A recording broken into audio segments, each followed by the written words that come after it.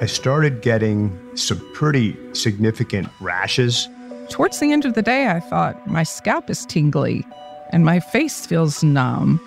I started slurring my words a little bit. I was struggling to drink water.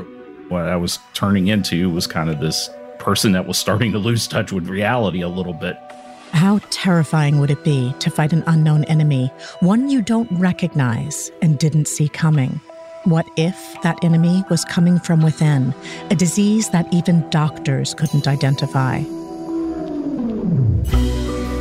It's such a baffling set of symptoms. I was confused.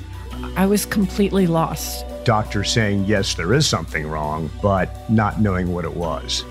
Nearly half of all Americans suffer from a chronic illness, and many struggle for an accurate diagnosis.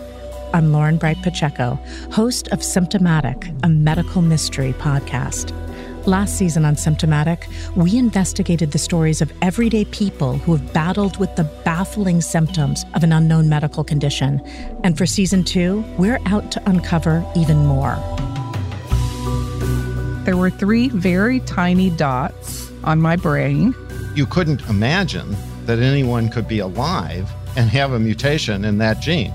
And so we were all just like, wow, there's really a name for this.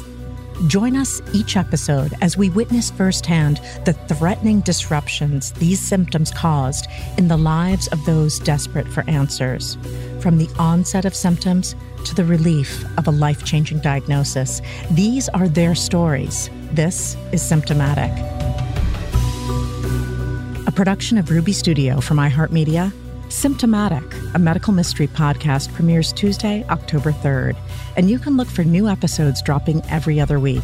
Listen on the iHeartRadio app, Apple Podcasts, or wherever you get your podcasts.